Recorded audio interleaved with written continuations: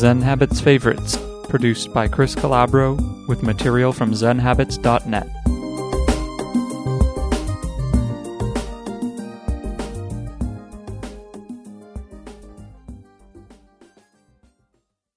The Comparison Trap. I love reading about other people's work setups. I really do. It's one of my guilty pleasures. I'll read about another blogger's computer setup, or what kind of notebook and pen he uses, or how he works standing up or on a treadmill, or while doing handstand push-ups and growing a vegetable garden. And when I read about some cool setup someone else has, some cool new way of working, I inevitably want to try it. I'm only human. You've done this too, probably. You might read a review of some new software that will help you create, or a new fashion style, or some cool shoes, or beautiful furniture, or the newest iPad, or the latest iPhone app. Or maybe you're a minimalist and read someone's barefoot running article, or how they're living out of a backpack, and want to try that. It's a trap.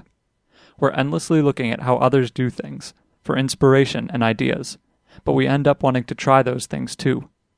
That sounds harmless until you realize that you'll buy almost anything because someone wrote about it and made it sound amazing. You'll live a life of an endless series of purchases because of what other people are doing, and it never ends.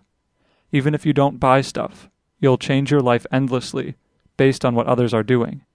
You'll give up your couch, you'll stop buying IKEA furniture, then give up your cell phone, then give up your computer, then start doing yoga, then become a Zen monk, then create a tech startup.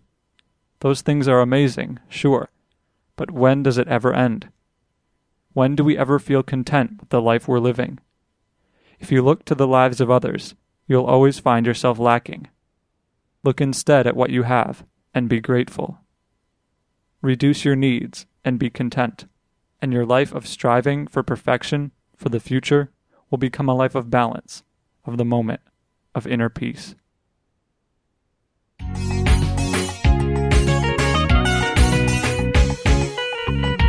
Zen Habits Favorites is produced by Chris Calabro, with material from zenhabits.net. For more audio, visit zenhabitsaudio.com.